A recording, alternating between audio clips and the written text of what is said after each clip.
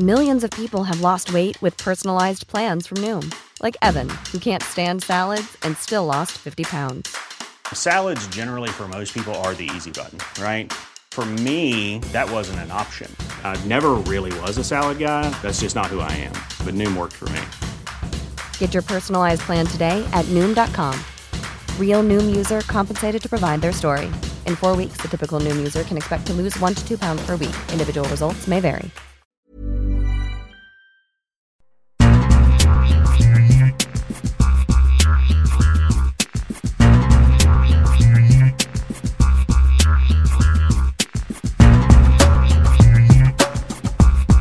Hello and welcome to the World Soccer Talk podcast. On this week's podcast, we talk about everything from Peter Drury joining NBC to record-breaking viewing numbers for the UEFA Champions League, plus USMNT and Mexico national team games coming up, and everything in between. And this week, we have a special guest joining me. It's Felipe Cardenas from The Athletic. Felipe, welcome to the show. Hey, happy to be here, Christopher. How are you? I'm doing good. I'm doing really good, thank you. So let's dive in, Felipe. You're someone that I've been reading and following for quite some time in terms of a lot of your great articles on several different topics, whether it's Querétaro, what happens in Mexico with the violence there, which is a really great investigative piece, as well as, of course, the media business and many other topics, Atlanta United, etc.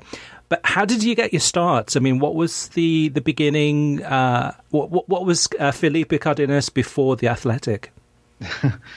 It's a question that I really enjoy answering because I think I know there are a lot of people, men and women, young men and women that want to get into the business, wonder how you can get into journalism. I studied communication in college. I played soccer in college. And then after that, like I've always been a writer. My job has always entailed writing. And I was in the advertising industry for a very long time, for 14, 15 years. And around 2017, 2018, I started a passion project, which was a soccer blog. It was called the Near Post Run. And I covered a lot of what I do now. It was sort of just, European football, analysis, news. I would analyze, world football news on my own. And around that same time, The Athletic was launching their soccer vertical. And so this was 2018. And Paul Tenorio, who's our national soccer writer, reached out to me, said, I read your blog. It's good. Do you want to write for us? And at the time, I was a creative director at a local agency here in Atlanta. And so I did that on the side. I wrote for The Athletic on the side as a freelancer. And this was obviously around the time when Atlanta United was the season that they won MLS Cup. They had Tata Martino was the coach. It was a South American culture, a lot of South American players. And me having been born in Colombia but raised in the United States, like I am just very close to South American football culture. And that was a big part of why Paul Tenorio reached out to me. He said, you speak Spanish, you can understand these guys, you can do the interviews, come join us. And so I did that for the entire season of 2018 freelance, and starting 2019, I left my job in advertising, and I've been a full-time journalist reporter with The Athletic ever since. So like you mentioned, I cover soccer media, international football. I cover the Mexican national team as well. Atlanta United, when there's a story to be had, and MLS, I think we all sort of just take it as a team. So it's been great so far. Now, having a previous role as a creative director and working in an industry, advertising, marketing, how does that help you when you're looking at or analyzing or interviewing people within the media business, specifically soccer? It's interesting because part of the reason why I think I fell into this job seamlessly is because of my ability to just always been in a writing environment. But marketing, branding, social media, customer engagement, strategy, I think that is a lot of what we do when we cover football and we cover soccer. Yeah, the game and the players, the coaches, they are all their own brand. The networks that we're covering on the media side, CBS, Univision, ESPN, Fox, they have a strong social media presence. The personalities there for the networks are really engaged on social media. And so I think a lot of that just crossed over when I started writing full-time for The Athletic. And editorially, it was a nice fit for someone like me and even some other writers on our team to go out and cover the sport in a way that is pretty unique. I think that is the ask from The Athletic. What can we do that is different, that is differentiated from the other outlets that are covering the sport, maybe covering the same story? And so it is an interesting question. I think I still think like a marketer. I still think from a brand and product perspective. Obviously, I'm a big soccer junkie as well. I love to analyze the sport and I love to write about it. But together, I do think it makes an interesting piece when you sort of take all that into consideration and the way the sport is evolving. Is there one particular club that you look at and think, okay, in terms of the brand, in terms of how they market themselves, in terms of creative side of things, that does not the perfect job, but the near perfect job? Oh, you put me on the spot there. Well, I'll give you mine. I'll give you mine just because in the back of my mind I already had a name in mind. Just in terms of, and that's a team I don't follow. I don't support, but it's Manchester City. Sure. And I think when they, basically the most recent owners of the club, the way that they branded that club, and then also in terms of NYCFC and then kind of the whole family of sites. But even in terms of the soccer website coverage, I was amazed. I think it was International Champions Cup maybe a few years ago. And usually in Miami, I've gone to a bunch of games and there'll be the one person from the club.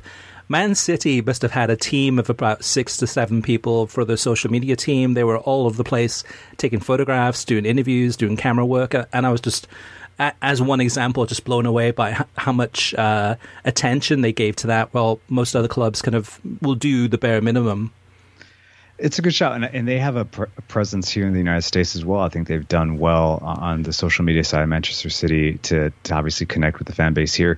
You've got me thinking. I mean, I think the club that popped in my head when you asked me, and this isn't because they've done just a fabulous job, but I do think they're very relevant right now, and that was Paris Saint-Germain, PSG. When they signed Lionel Messi over the summer, you could see the intent there. Obviously, yes, they took the opportunity to essentially hijack Lionel Messi from Barcelona, from a sinking ship, and they wanted to buy the best player in the world. But they also knew that engagement was important. I think they see the brand PSG as beginning to cross over into the United States, South America, throughout Africa, Asia. They want to be that club. I think they see themselves, this is my own opinion, as they can be Manchester United, which is a club that is very popular around the world, especially in parts of Asia, India as well. And so when they signed Messi, just the Instagram post that was sort of that revealed the signing had over 80 million views. Wow. From the video that confirmed his signing, actually that was the teaser, the video that confirmed his signing on August 10th, had over 24 million views.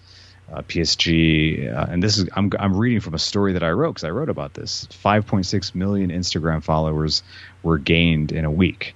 And that was per Newsweek, who also reported on that. And so there you can see the production value, the intent here from these clubs. I think they're investing more in social media production, video especially, and you're going to see these clubs continue to grow on TikTok, on Instagram, and just really attract the younger audience. So I think that's another thing. When working in advertising, you're always looking at the younger audience, the younger demographic, the bicultural demographic. How can we get them? And I think football, soccer is doing the exact same thing. And I think any given weekend you go to soccer parks or places where kids are playing soccer or teens, and you see so many PSG shirts throughout the United States. I mean, different games I've gone, or travel soccer or tournaments, and sometimes it's just kids wearing it, whether it's Neymar or Mbappe or Messi. The strange thing, to me at least, the strange thing though is you would imagine kind of that beIN Sports' viewing numbers for Ligue 1 games with PSG would be just through the roof, that all these people would be tuning in. But what happens is it ends up being Champions League. I mean, that's the place they go to watch PSG. It's not the French league, which is strange, right? It is, and I had a conversation with a representative from Ligue 1 he's tasked with really international expansion. I had this conversation with him a few months ago, and they understand that they feel like they have some of the best players in the world in their league, and they are going to continue to attract audiences in the United States, and those ratings will go up. I think we can all agree that yes, French football is just not the most popular league in the United States. It's competing with the Premier League, with Serie A's resurgence, La Liga, and this is in spite of having Lionel Messi, the best player in the world, there. And so, and beIN has always been, you tell me, like, I feel like beIN has always been this obscure network. Like, either you have it or you don't. And right. If you don't have it, you have no idea what's going on in the beIN ecosystem. And so they still see, PSG Ligue 1 still sees this relationship as a valuable one. I think they're looking at other leagues, is what I was told. They're looking at the NBA and how the way the NBA has expanded internationally.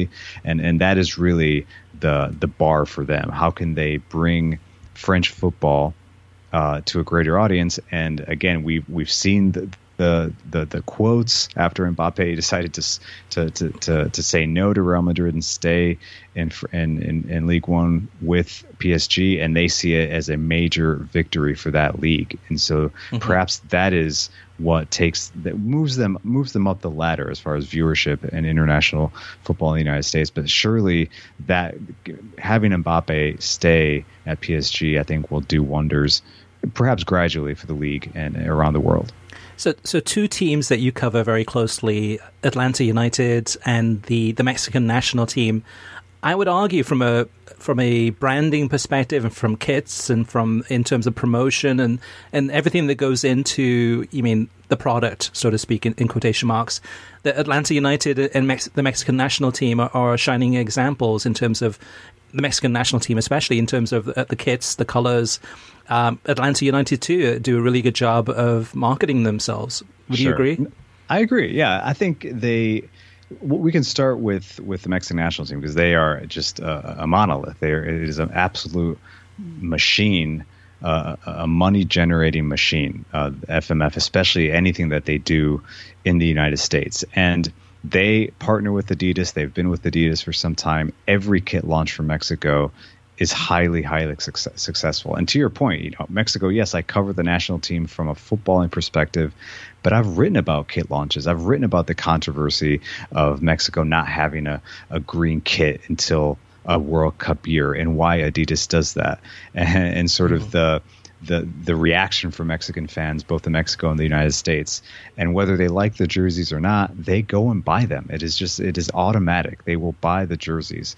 That sort of passion for Mexico stateside is, I feel, it's just unprecedented for any other country here in North America. And so it is really interesting to see those trends continue to be strong. And Atlanta United is a very well-established brand in MLS. I think, in North America, perhaps a ways to go, but at the height in 2018 and even in 2019, I think the people I spoke to around Liga MX were obviously very aware of Atlanta United because of Tata Martino. And I think they started really well from a brand engagement perspective. Since then, as there's been a lot of turnover at the club, I think from a social media perspective, there's room for improvement, but they are still, I believe, the only MLS club with over 1 million followers on Twitter. And so that's a huge number. I do know that they put a lot of emphasis and effort into their social media engagement, and they want to be a big brand. And I think in order to do that, there are steps to be taken, but it's certainly one that Atlanta has started out really well. And they were, for those first few years, really a shining example of what to do, how to launch a brand and a new club in MLS.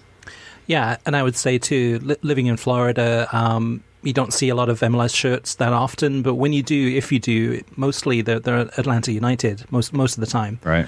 Or some strange kind of like I don't know, kind of a LA Galaxy shirt from like 10 years ago, so some like random shirt. But Atlanta United definitely has a strong brand, and I think from what we see too in Florida, oftentimes if it's people from Georgia going on vacation to Florida or just hanging out, whatever, doing what they're doing, oftentimes they're wearing those Atlanta United shirts. They're really, really proud of that club. Right, and that's going to continue. I think, despite perhaps the decline of Atlanta United on the pitch and the turnover that they've had from a coaching perspective, the fan engagement is still very high, and I think they've just become a football club, a soccer club. They go through ups and downs, and their fans educate themselves, and they want to be heard, and so I think you've seen that transformation from Atlanta on the field and on social media. They're very vocal. The fans are. They'll tell you that they're not happy with what's happening, but they are a club that, yes, like I think the league sort of looks to them to be an influencer, from everything from the coaches that they hire, the players that they bring in, and unfortunately, I do feel like they've fallen into this Adidas trap, the template trap, if you will, of the MLS kits. But they came out of the gate with a very nice looking first home kit, and they are similar to Mexico. Obviously, the numbers are not close, but I do feel like Atlanta has a similar pull when they launch a kit. Even if the plans don't really like it, I think they're going to go and get it. All right, so let's move on to some of the TV streaming news. And from this past week, a couple of major stories that came through. Of course, there were many ones, other ones too, but the two that kind of jumped out at us here. The first one is Real Madrid against Liverpool. In terms of the viewing numbers on this one, the most watched Champions League final of all time in US history. This one, a total of 5.3 million viewers. CBS Sports had 2.7 million viewers, beating Univision, 2.6 million. So definitely, I was surprised by this because, like Real Madrid, if I had to pick two teams to be the best representation of a viewing audience, on the Spanish language side, I would say Real Madrid. On the English language side, I would still probably say, even though they're not doing that well, Manchester United, in terms of fan base, kind of a devout fan base that in large numbers, that hardcore to the core, and then probably Liverpool number 2, and then Chelsea number 3. So in many ways, it became almost a dream final, or you could say a dream final for both CBS and Univision.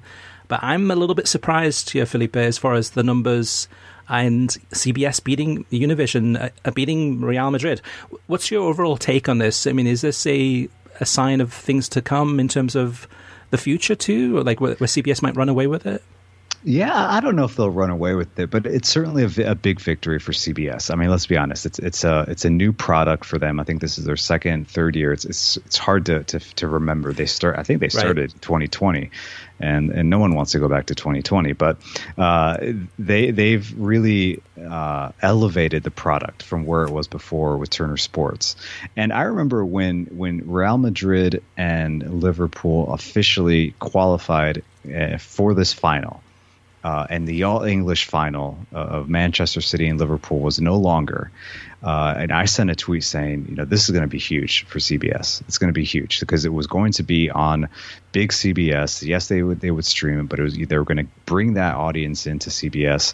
They weren't getting the all-English final. Who the studio team, when we were on a call before the final, I asked them, like, what is it bigger now? Is it a bigger final when you have Real Madrid and Liverpool versus Man City and Liverpool? And I think the response was interesting. Jamie Carragher saying, like, even he doesn't love an all English final, and I think that's what Champions League football should be: the two best teams from different countries. I think these were two of the biggest brands in world football.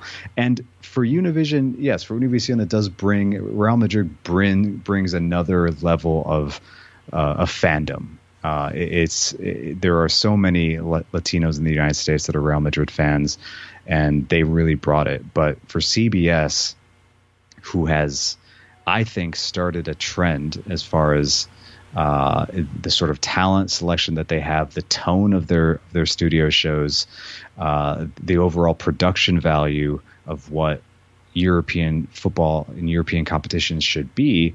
It's younger, it's looser, it's a combination of, it can be formal at times, it's informal at others. And that has been, I think, a big draw. It's not for everybody, and it had to grow on me as well personally, if I'm honest.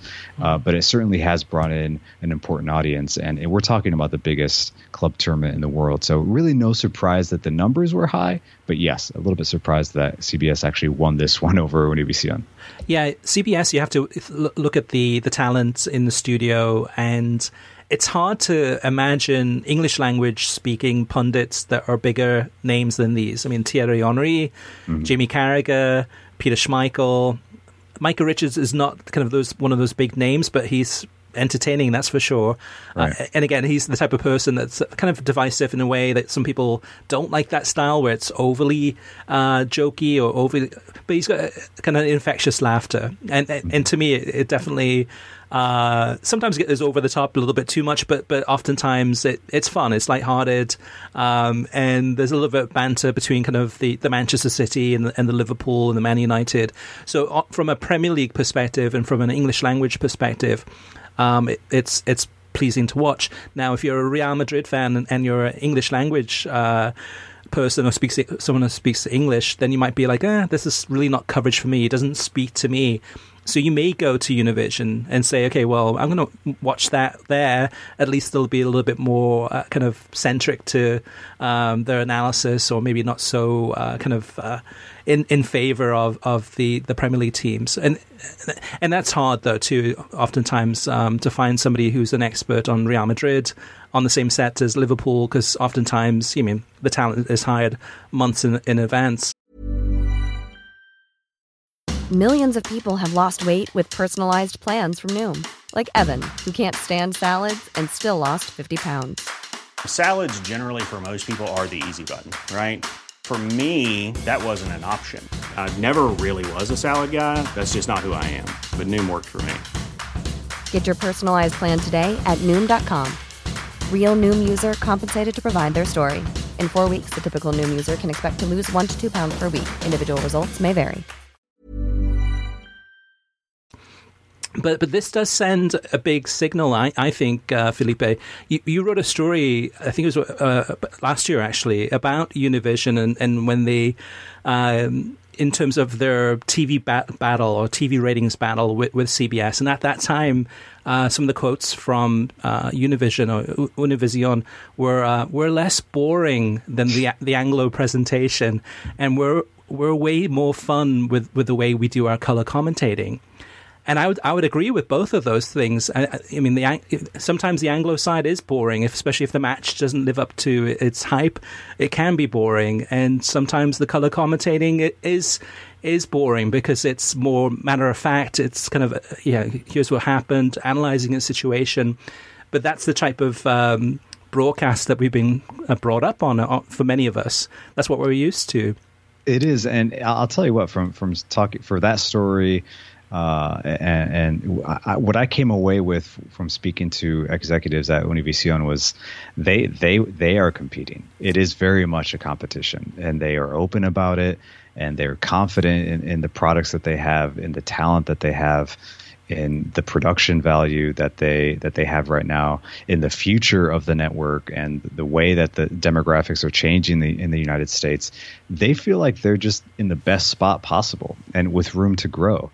And I agree. I grew up, like I said, in a South American household, a Spanish-speaking household, and I'm used to seeing and hearing and experiencing soccer broadcasts from a Latino perspective, where it's louder, it's more energetic, the analysis is a bit deeper, and you have a combination of sort of an eccentric play-by-play person paired with a more tempered an analyst. Mm-hmm. And that's something that I just became used to, and that's what you get from Univision. The difference between CBS and Univision right now is, like, I feel like you know what you're getting with Univision. You're getting top analysts that have been covering these competitions for decades, literally decades. And then they do a great job of bringing in the new analysts, new voices for every game. They have Bam Zamorano, Ivan Zamorano, he's done such a great job with Univision. Hristo Stoichkov has his own style as well. And Javier Zanetti, the former Argentina captain, Inter Milan legend, I think is coming into his own as well. I think he brings that prototypical Argentine style of analysis that is a bit baritone, a bit slower pitched, but he's paired with Luis Omar Tapia, who's just a living legend, if you will. And so that, I think that is cool, and it's a great alternative to have, even if you're not a Spanish speaker, and they know it. And so CBS, I do think, on the flip side, on the same call that we had with the CBS talent before the Champions League final, Pete Radovich, their senior creative director, executive producer, was just as confident, saying that he would line up his show with other sports shows in the United States, but at the same time knowing that they haven't hit it big time. They're not perfect, and so I like it. I like the competition here. I think it's healthy and it's great for the viewers, no doubt. Yeah, two things on that too. I think it's interesting how CBS Sports has positioned their producer, Pete Radovich, who we've interviewed, you've interviewed, very likable guy, knows his stuff, and has definitely added a flair to CBS Sports' coverage of soccer. But it's interesting, though, too, that, kind of the NBC Sports top producer, the ESPN top producer, so on and so forth, Fox too, is more behind the scenes. You and I probably know those people and have probably spoken to them before, but it's not often that we get to an opportunity to interview them on a press conference. So it's, I think in a way with CBS, what they've done is on the creative side, has said like, hey, this is an important part of our blueprint, so to speak, for covering soccer. This producer is making a lot of the key decisions, and he has a team of people that are working with him to get everything right. But almost kind of having him in a creative position to say, hey, he's there, he's going to answer your questions, he's going to talk about why they do things a certain way. The second point, and this is more of a question, Felipe, to you, is do you think there's a way to blend the two different styles together? Kind of the Latin, Spanish language, very excitable, very passionate, extremely passionate, the goal calls, and then the English language side, which is more reserved, more kind of matter of fact, more statistics perhaps at times, and sometimes using silence to accentuate your commentating. Is there a way to blend the two together to make it work? I think so. And I want to briefly touch on your first point. I agree that creatively CBS has made big strides and an effort to showcase that creative strength that they have in house. And I wrote about it recently with their Serie A coverage, the way they've really doubled down on a specific style of teaser, a documentary style teaser that they do for each one of their broadcasts, whether it's Champions League, U.S. men's national team, CONCACAF, or Serie A. They have a tone, a style. And they've taken chances with different sort of talents, perhaps untraditional talents mixed with the more recognizable voices. So I think that is something that's working in their favor, and something to make note. Perhaps other networks will do the same. Creatively, they know what they're doing. So, but I do think that there is a way to bring both Spanish, English commentary together. And right now there are some very, very good bilingual play-by-play people that are doing this every single day, covering Copa Sudamericana, covering Copa Libertadores in English, with a very Spanish first perspective. Yep. And I do believe that is the future. That is the future. The audience right now that both Univision and CBS really wants to attract are, I think the essentially third generation Latinos that speak English at home. English is their first language, but they are around this a Latino culture, and they are really consuming content in both languages in a way that is bringing the sport to these households in a different way, digitally, streaming. Spanish speakers, Latinos in the U.S. Hispanics, they trend upwards as far as technology goes. It's like they are on their phones all the time. They're multi-screeners. And so that is the future. I totally agree. And I think about that often, Christopher, if honestly, like I'll watch a game and think, it's possible to have that sort of voice where you're getting the South American goal calls. You're getting that sort of the tone, the experience, the feeling, the culture of a game on your television, but also perhaps the best of both worlds. So perhaps it's not the easiest thing to do, but I think there's talent out there that can make it happen. Yeah, for sure. And a recent example for me, at least, was Copa Libertadores, watching one of the games. I think it was Boca Juniors against one of the Brazilian sides. But the game was pretty decent, but English language commentary by Juan Arango. And during the commentating, it sounded almost like he was singing. It was like really, and it made me laugh. It made me smile more than laugh. It made me like kind of laugh, kind of smile and go like, wow, that's really good. How he's able to really kind of take something and turn it into something really, really interesting. Where it was like, oh wow, that's I haven't heard that before. I've heard that in the Spanish language commentary, where there is sometimes more of a, not singing, but kind of playing just playing with words. And yes. So absolutely, yeah. There's definitely room for opportunities there for sure. I mean, I'm used to watching games. When I watch Colombia, the national team, like I have to find like a weird stream to get the game on my computer, and I still can't believe that after a goal, there's like salsa music in the background. And I'm like, oh my gosh, that's what I grew up with. That's awesome. Still doing it. So, yeah, it's definitely. Perhaps we don't go that route. Right. But I think anything that's more exciting, more engaging, certainly that's the future, no doubt. Yeah, and to me that's entertaining. I mean, to me that's really, that's part of the show, part of the game. So the other big news item out this week was that Premier League coverage in the United States is going to change starting in August when NBC Sports starts up their new contract, which they renewed for another 6 years. What it means is that a lot of the contracts with talent also ended at the end of this season. So Arlo White, Rebecca Lowe, the two Robbies, etc. And it was revealed this week that NBC Sports decided not to renew the contract for Arlo White. Instead, the key decision makers there at NBC Sports have decided to hire Peter Drury, who's arguably the world's one of the world's top English language soccer commentators. What's interesting, I think, is Peter Drury is not a kind of a very. I guess he's more reserved. He's not the type of person who's going to be like Arlo, kind of doing a lot of the pitch side commentaries and hosting things. He's more of your old school traditional commentator.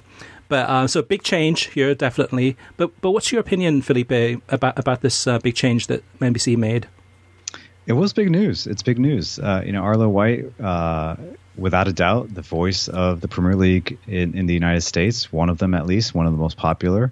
And for NBC to make this move to decide we were ready for a different voice, in my opinion. I think Peter Drury and Arlo White are different in many ways. I think so many times we just assume that a British speaker, a British play-by-play is going to be the same no matter who's in that chair. But I think they are different styles.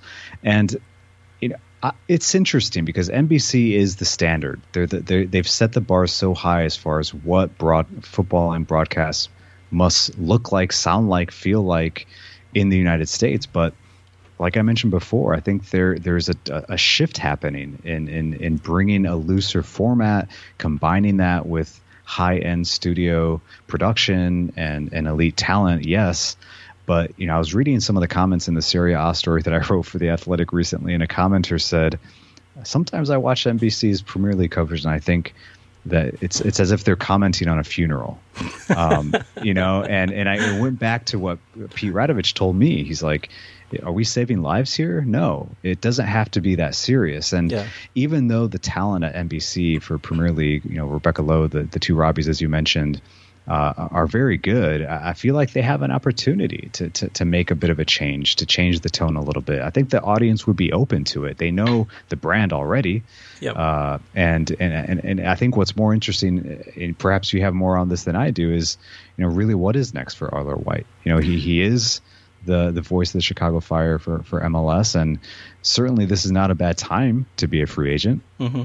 Yeah, and it's been 9 years of NBC coverage since 2013 now to 2022. So in terms of my thoughts on Arlo, it was exciting in the beginning for many, many years, but then like the last few years, it started to sound repetitive, or I was almost wanting a breath of fresh air, like a different voice or something different. So we've got that now for the next 6 years. But for Arlo, I mean, really the sky's the limit now, because I think a lot of this in terms of Ted Lasso and his cameo appearances on that show have helped him in terms of even further establish his credibility in the United States. So whether it's Fox Sports and the World Cup coverage later this year from Qatar, maybe Arlo could do some of the England games or some of the other games for the other countries. I mean, Arlo's done the Olympics in the past. Then we've got the Major League Soccer TV rights saga that just keeps on continuing on and on. But soon, I'm sure, maybe this month, we'll have a decision there, and we'll find out for 2023 onwards who's that kind of top-tier American broadcasters that's going to be showing most of the games. It is interesting because the way that we are, this year, basically, if you think about it, CBS Sports, their number one commentator is Clive Tilsley, who's one of the kind of legendary English commentators, still living in the UK, but that's okay. But he's been calling the games for us in the United States. John Champion, one of the best also, works for ESPN, moved to the United States. Peter Drury, as far as we know, is going to be staying in England, and then the lead commentator for NBC Sports. So across all those names, Arlo's probably the other biggest one. So if Arlo could go to Fox Sports and join John Strong and others, seems like a good fit, especially with all of the coverage that Fox has picked up. So everything from the Euros, Euro 2024, 28, Copa America, Gold Cup, etc., etc. There's so much content, so much programming. So I think Arlo would have plenty of work to do there. Yeah. I just want to comment. Like I agree. I think it's a big opportunity for Fox perhaps to latch on to this very recognizable voice. I agree. I feel like Arlo White, as good as he is, as good as he has been, as important as he has been to the brand, the Premier League brand in the United States. For me personally, and again, I think television, I tell people that I interview on the TV side all the time, TV, especially live TV, it's very hard, very difficult. But yeah, I think Arlo White for me became very formal when I would watch him and hear him on a Premier League broadcast. Very knowledgeable, obviously, but I think it was nearing that very traditional sense, and I think that's where the Premier League in the United States, where their coverage can start to evolve. I also think Fox Sports, especially on the English side, like you mentioned, they've just gobbled up all these rights to big time tournaments. And I think they have an opportunity to evolve a bit in the studio, change the tone a little bit, establish something. We do talk a lot about Stu Holden and John Strong, who've done a great job. Mm-hmm. But beyond that, like who else is there? John Paul de la Camera is doing the games, the Nations League games, very recognizable voice. But yep. I think Fox has a big opportunity really to change their perception as well, and really take advantage of the properties that they've acquired. Yeah, and it also could be time for NBC Sports to, I don't know yet, but in terms of the two Robbies or Graham Lasso, one of the co-commentators that works with Arlo, and Lee Dixon, there's a possibility of some changes there too, and maybe some more diversity, or maybe some differences there in terms of hiring decisions that they have for this summer. So on that one, I'm sure either you, Felipe, or I will probably be covering that in detail once that information gets out there. So one more thing before we go, and that's we have to talk about it for a little bit at least with the MLS TV media rights. This is a story that's been going on for almost a year now in terms of, I think it was last summer that Fox went exclusively to its current rights holders, ESPN, Fox, and Univision, and said, hey, we want to give you an opportunity. You're the current rights holders. Let us know if you'd like to renew. Let us know what you're interested in, what's working, what's not working. Let's talk about it. Let's go through there. A year later, it looks like we're back in the same spot, pretty much, other than Apple TV.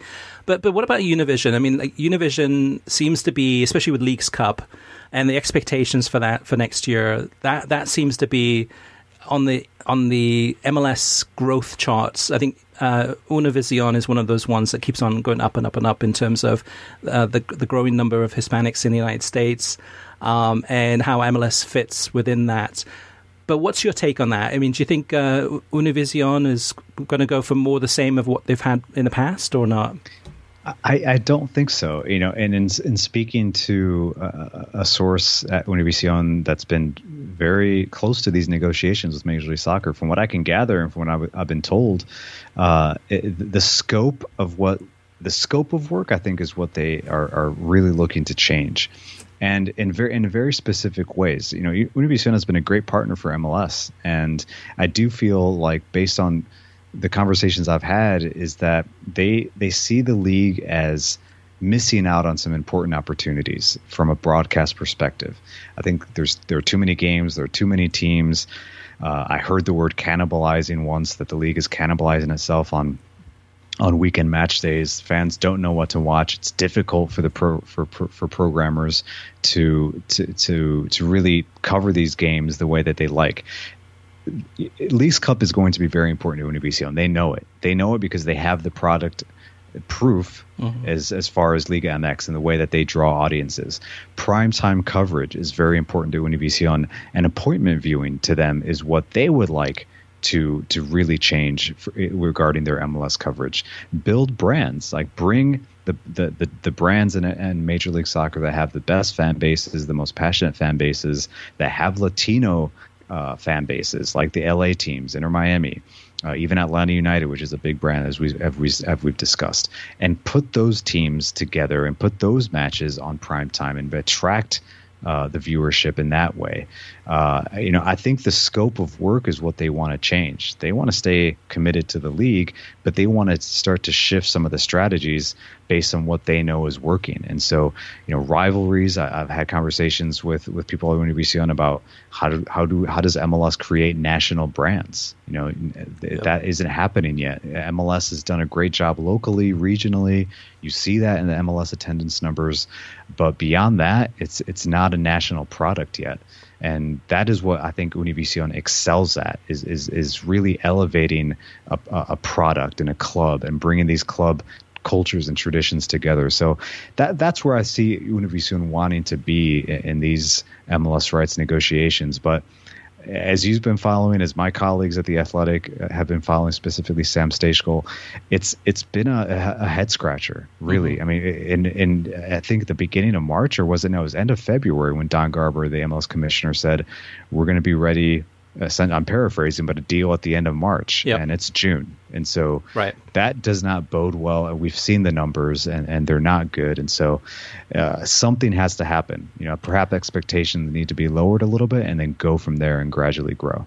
Yeah, I think in some ways, too, that in terms of trying to get that national reach and that national interest, you almost have to develop it. And I think it's the Whip Around show is something where it doesn't exist right now with MLS. Like each weekend going into, usually like 7:30 Eastern time, you can go on ESPN Plus and there's sometimes half a dozen or more MLS games starting or overlapping at that time. And it's like, okay, which game do I watch? And I end up just kind of scrolling through and jumping from game to game to game and not really finding that kind of great match that's going to pull me in and just blow me away. And I think we've seen this now with Goal Rush, with the Premier League. We've seen this. Serie A did it on the final day of the season. The Golasso show, Zona Football from Tudoene. So a lot of these programs have done a really great job of, for me personally, covering the Europa League without the Golasso show, forget about it. It's just, it would be just like, there's no way. But so if the schedule does stay the same, where there are a lot of games happening at the same time on a Saturday night, which is on a local level, makes complete sense in terms of ticket sales and being the game to watch on a Saturday night, is for the national audience that doesn't have an MLS club anywhere near them. Give them an opportunity to watch a whip around show that kind of talks about the players and gives them more information about why you should be watching this one, what the factors are off the field or on the field, some of the kind of the stories. It's there for the taking. I think when we talk about shifts in trends and tone, I want to shout out to, ESPN has done that in a way. I wrote a story about Fútbol Americas and that those Sebi Salazar and Herc Gomez, they've taken a different approach to the way they cover the game. They're younger, bicultural, and they know the sort of audience that they're attracting. And they tried a whip around show recently for US Open Cup. And it was pretty well received. I think it was just like a baby step, but clearly that concept can be successful. We've seen it with NFL Red Zone. That is sort of the inspiration behind a lot of these shows, and that's how a lot of viewers that's how they'll watch games. That's how they would rather be informed about what's happening. And I think options are good. I think throughout this conversation that we've had here today, I think that's what I take away. It looks like there are a lot of options for viewers, but clearly MLS needs to take advantage of that and I think step out of their comfort zone as well, right? And just try to do something different, take some risks. That was what I was told from Univision. Take risks. That was sort of like the plea for MLS to do that. They're there to help. Univision is there to help them. But if the status quo is just not taking the league anywhere right now. Mm-hmm. Yeah. And Univision, I used to like the Friday night games they used to have in the summertime, sometimes usually a doubleheader with Ramsey Sandoval in English, actually, and Keith Costigan. They were doing English broadcasts and also Spanish broadcasts, and those were great because those were something different, and I'm sure the numbers weren't through the roof, but it did for a lot of people actually kind of bring in an audience that wasn't used to watching soccer on a Friday night when usually there's not much going on, But yeah, that's absolutely. In terms of MLS getting out of its comfort zone, that's hopefully there's some conversations going on there. All right, Felipe. So thank you so much for being on the show, first of all. I really, really appreciate it. I think you're a perfect fit in terms of what we talk about on a weekly basis. But I want to let you know, I want to see if you can share where we can find you on social media and on different websites, and also what stories you have coming up in the next few weeks to the few months. Of course. Well, first of all, I'm a big fan of World Soccer Talk. I always have been. It's a news outlet for me. It's where I get a lot of my information. I get an email, a weekly email. I follow you guys on Twitter, and so it's a pleasure to be on the show. First time for me. I listened to the podcast as well, so I had a great time. You can find me, fans, listeners, on Twitter at Felipe Carr. Be sure to follow the Athletic Soccer account at the Athletic SCCR, and all our writers. And I think for me it's a World Cup year, and so it's a big opportunity to branch out. We've been talking about this, get out of our comfort zone. That is what a World Cup year will do for a writer as well. So I'm going to step away a little bit from traditional coverage, look at international football stories, be close to the Mexican national team and all the drama that always surrounds them. I'm helping out a little bit on the U.S. men's national team coverage. And, of course, any story that pops up that we think is interesting, we're going to cover at The Athletic. And so far, I think we've done a great job. But thanks for getting me on here and letting me do a little bit of self-promotion. Always a pleasure. Okay, well, it's great to have Felipe on. Let's move on to the listener mailbag. Chris is first up, talking about Apple TV Plus and MLS. And Chris says, when it comes to Apple TV Plus potentially pulling out of the bidding for the MLS rights, the main reason why I think they did so is because they were waiting to see what happens between DirecTV and the NFL in the next few months over the fate of Sunday Ticket. Now, Chris, from what I understand, so last week we were reporting that MLS, it looked like Apple TV Plus was not interested any longer. Now we're hearing from some additional sources, including some of Kartik's sources, that now Apple TV Plus is back in and they're interested. So oftentimes with a lot of these negotiations and discussions, it does go back and forth. where it gets hot and cold, where they're in and then they're not interested and then it comes back. But the latest we've heard is that Apple TV Plus is still in and still interested, mostly in the out-of-market coverage, and then looking at ESPN picking up a smaller package of television games for the big games. And then, of course, Univision, as Felipe mentioned too, looking at trying to get some more big games and really kind of have a way to figure out how to broadcast these nationally and make it a big deal. Next up is Drew. Drew says, MLS is in a difficult position. It won't go out of business anytime soon, but it's having trouble establishing itself as a major sports league in North America alongside the Big Four.